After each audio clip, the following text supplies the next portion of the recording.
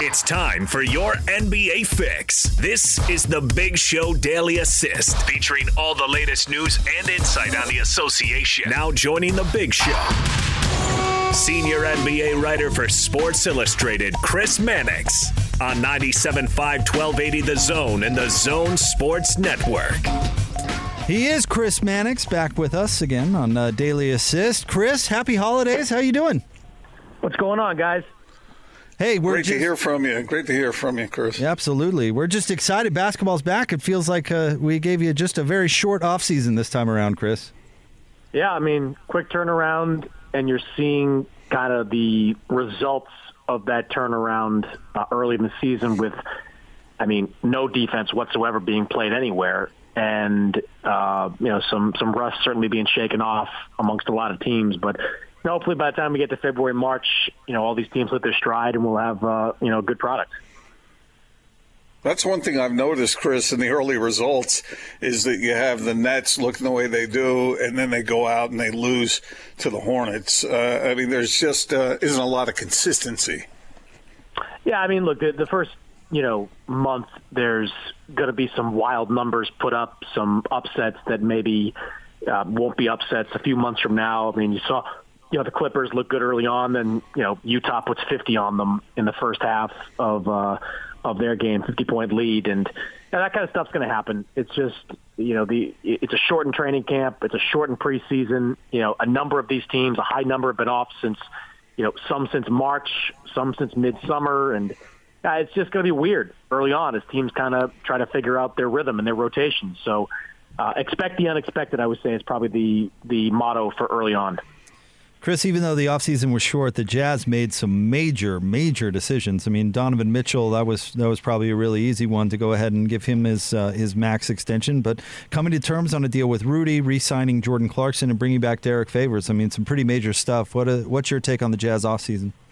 Oh, yeah, look, I thought it was solid. They got a lot of their work done early on with some of these guys, and they addressed things they wanted to address. I think it's a positive sign that there was as much confidence as there is in the Gobert-Mitchell pairing working out between them. I think we saw that coming towards the end of the season, the bubble season. But it's good that that was reinforced with the new deal for Rudy. And look, if you're Utah, if you have talent in place, talent that wants to be there, you've got to do everything at your disposal to make sure it stays there. I mean, you don't want to run the risk of Gobert getting to free agency, and then you get all these teams that we're looking around with Giannis money, maybe looking for some place to spend it. So I think it was a smart move to tie him up, even though the contract certainly is a big one. The Clarkson move I thought was significant too. I mean, Clarkson, he basically is their bench. I mean, he was my pick for the NBA Sixth Man of the Year this year, largely because of the opportunities I think he's going to get, as the leading man of that second unit, and he's going to get a chance to,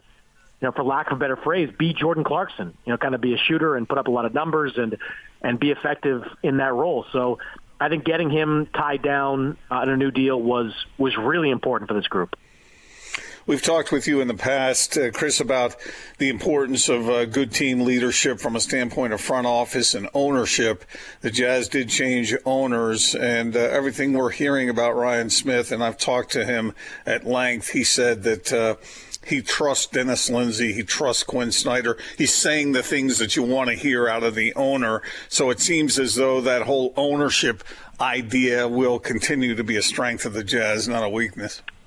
Well, I mean, look, what you want from owners are to be there but not be there. What I mean by that is that you want their full-throated support, but you don't want them to think that their money, means they have some kind of basketball knowledge. And that's happened in the past. I mean, we had another kind of Silicon Valley guy in Robert Perrin, Memphis, early on there, was very hands-on with that process. And part of the basketball decision-making tree. And look, I understand all owners are. I mean, if you're signing off on big-ticket numbers, you get to have a say in that process. But you hire good basketball people, and you should trust good basketball people. That's exactly what the Jazz have. They have great basketball people, from the depth of talent in that front office to what Quinn's done in his time with the Jazz. There's no reason to come in and upset the apple cart and try to do anything different. And to your point, it certainly sounds like Ryan's not going to do that, and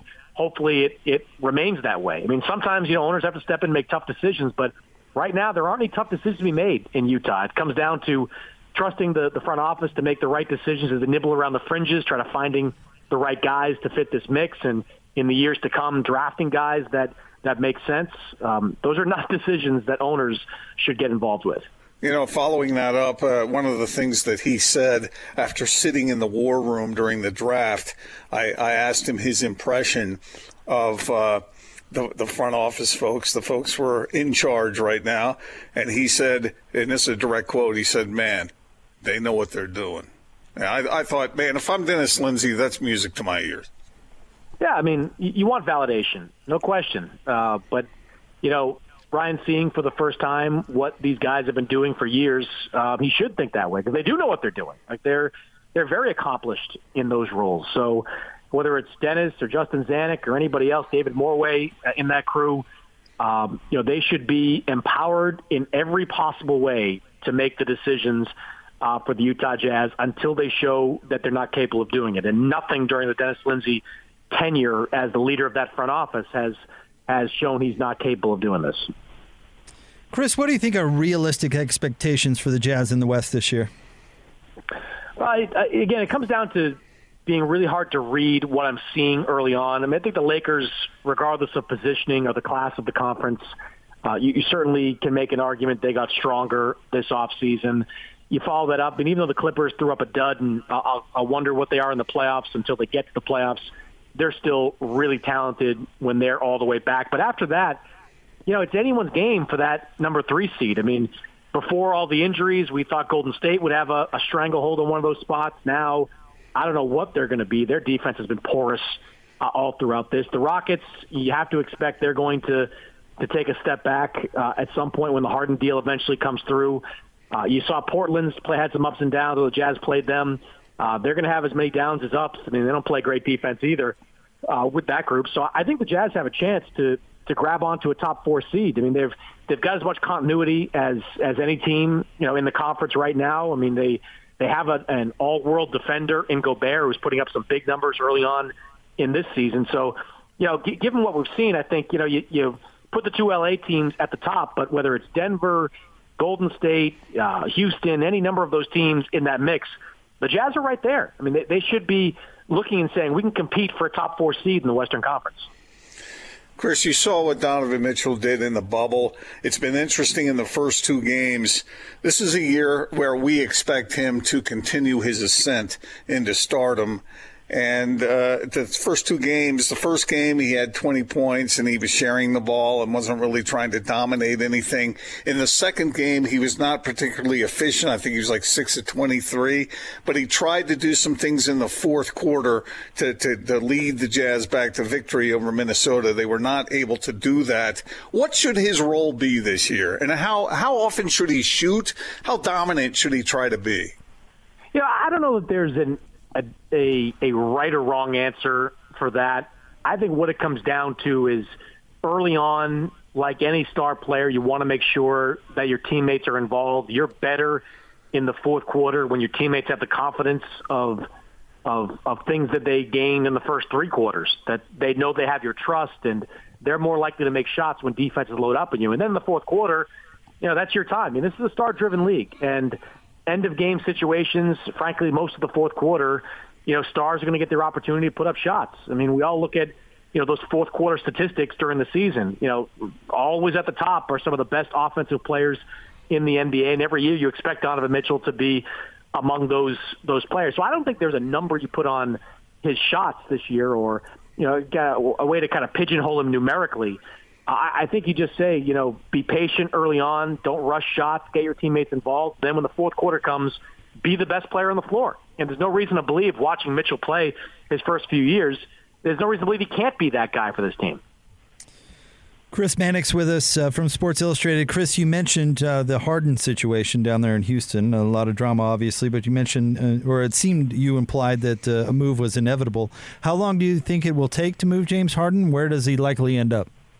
Well, I don't know if there's a timeline on it yet because a lot can change quickly, and frankly, it already has. I mean, Spencer Dinwiddie going down with the ACL tear, that certainly shakes up the board a little bit if the Nets are to be considered a candidate to land James Harden. I mean, Dinwiddie would have been a part of that package. He still could be. It doesn't sound like the ACL tear is as bad as it could have been, partial tear to that ACL. So maybe he can still be part of a deal. But there's just a lot that can happen. And look, the overwhelming sense I've gotten from the Rockets front office is that they prefer to drag this thing out as long as possible to see what else can materialize. I mean, is Ben Simmons going to be available in a couple of weeks or a month? I mean, you look to Portland. I see they're playing Anthony Simons right now. That tells me they're trying to showcase him a little bit in a potential trade where they could land James Harden. James Harden and Neil Olshey in Portland are very close, dating back to his years on the high school circuit. So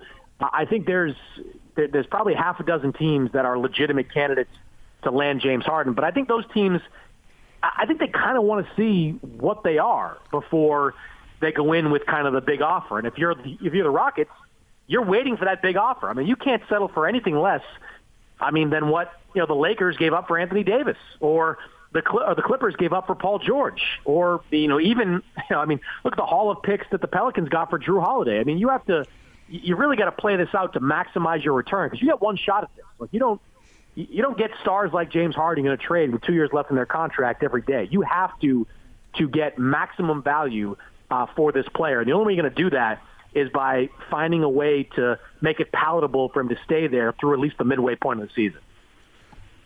Chris, this is kind of a stupid question considering that you just said that everybody needs to be patient, but you talked about the two LA teams in the West. Is anything happening that is swaying your opinion about the East right now? Well, the Nets have, and look, as I said about Dinwiddie, that's concerning. He's a big part of what they do and a very good player, but they do have enough depth, I think, to overcome that loss. And when they get to the playoffs, how many teams in the league, East or West, have two guys that can get you buckets in a postseason game? Proven guys. You got a two-time Finals MVP in Durant, who is all the way back. He is all the way back, from his injury. Watching him these first couple of games, what he's doing offensively is great. What he's doing defensively is really impressive. Defensively, he looks like the player we saw emerge as a high-level defensive player in his last few years before the injury. So he's there. Kyrie Irving, for the moment, looks happy, and that's a positive for the Nets because when he's happy and he's on, there's not many point guards, if any, in the league that can score like he can. And look, that depth is what it is. It's very good. Karis LeVert would start on probably two-thirds of the teams in the NBA. Jared Allen is a shot blocker at the center position. Joe Harris is a 40+% three-point shooter. So they can go 8-9 deep with guys that are quality NBA players, even without Dinwiddie. So I think the Nets, to me, as long as they don't have dysfunction or further injury, I'd favor them over everybody else in the playoffs because in the playoffs, you need guys that can make shots, and they have two guys that are guaranteed to get you buckets. Chris, you're close to that Celtics franchise. Curious to your opinion about Gordon Hayward's offseason, finding his way out of Boston, signing that big deal in Charlotte, and really off to a terrific start. His agent deserves Agent of the Year award or Agent of the Decade award for what he's gotten Gordon over the last couple of contracts, few contracts really. When you look back at the offer sheet that Charlotte signed him to in his first time out in free agency, $120 million is a remarkable number for a player that through no fault of his own did not have a standout 3 years in Boston. But Charlotte, look, all it takes is one team to really believe in you and really need you, and Charlotte did. And look, it's a small sample size, but early on, Gordon's played really well. He's had 2 of the 3 games he's played at about 28 points. He's been, I think, a good fit alongside the Terry Rozier, LaMelo Ball, the young point guard they have there. They like that group of players. He's been kind of what they need, a veteran presence that is somewhat stabilizing with that group. So, good for Gordon. You have your obvious questions. You go to a team like Charlotte to spend the rest of your prime of your career. How much do you really want to win, or how much are you placing a premium on winning? But it's easy for me to say. I'm not getting offered, $15-20 million extra dollars to go play in one city. So I think he'll do good things in Charlotte. I don't know how it's going to manifest itself. Will it mean they're a playoff team? I doubt that. But he's got 3 more years after this to to put them into the playoffs, and who knows, maybe they'll be able to develop some guys enough to be a contender. One guy, Chris, who has really stood out in the early going so far here is Brandon Ingram. Do you believe that he is that kind of player that can put up the kinds of numbers and have the results that he's put up so far? He's a potential dominant scorer. I mean, I didn't vote for him for most improved last year because I don't vote for guys as the number 2 overall pick to be most improved. You're supposed to improve when you're the number 2 overall pick. But that doesn't take anything away from who he is. I mean, he is an all-star on his way to being a high-level all-star this year. I mean, look, this is a guy, and I wrote it during his pre-draft process when I went to visit him and spend time with him in upstate New York. I mean, he has a lot of Durant in his game, his offensive game. It's not just the body type. It's what he can do, the drives, the length, the way he scores. He can be a dynamic scorer. And, slowly but surely he's polishing his game, whether it's defense, playmaking. He's doing a little bit of everything with that team. So, look, it's like I said, you had to get something big back in return for Anthony Davis, and they got something big in Brandon Ingram, who isn't Davis, but certainly has the ability to be a franchise player like Davis was. Chris, last thing from me before we let you go. Of course, you hold down the basketball coverage there at Sports Illustrated very well, but I was excited. Another one of our NBA Daily Assist guests, Howard Beck, I think he joins us as well. He joins you there at Sports Illustrated to bolster that NBA coverage. You guys are going to do some amazing things this season. Really excited about it. Yeah, I'm not. He's going to drag me down. There's no doubt. It's, I battled against it. I was hoping to take his money and hire 14 bloggers to just basically repurpose my content in various forms. But hey, look, I don't have any say in it. Howard's the best. I've known Howard obviously for most of my writing career. He's a preeminent feature writer. He does a little bit of everything. We'll do in the podcast every single week together, which I'm looking forward to because.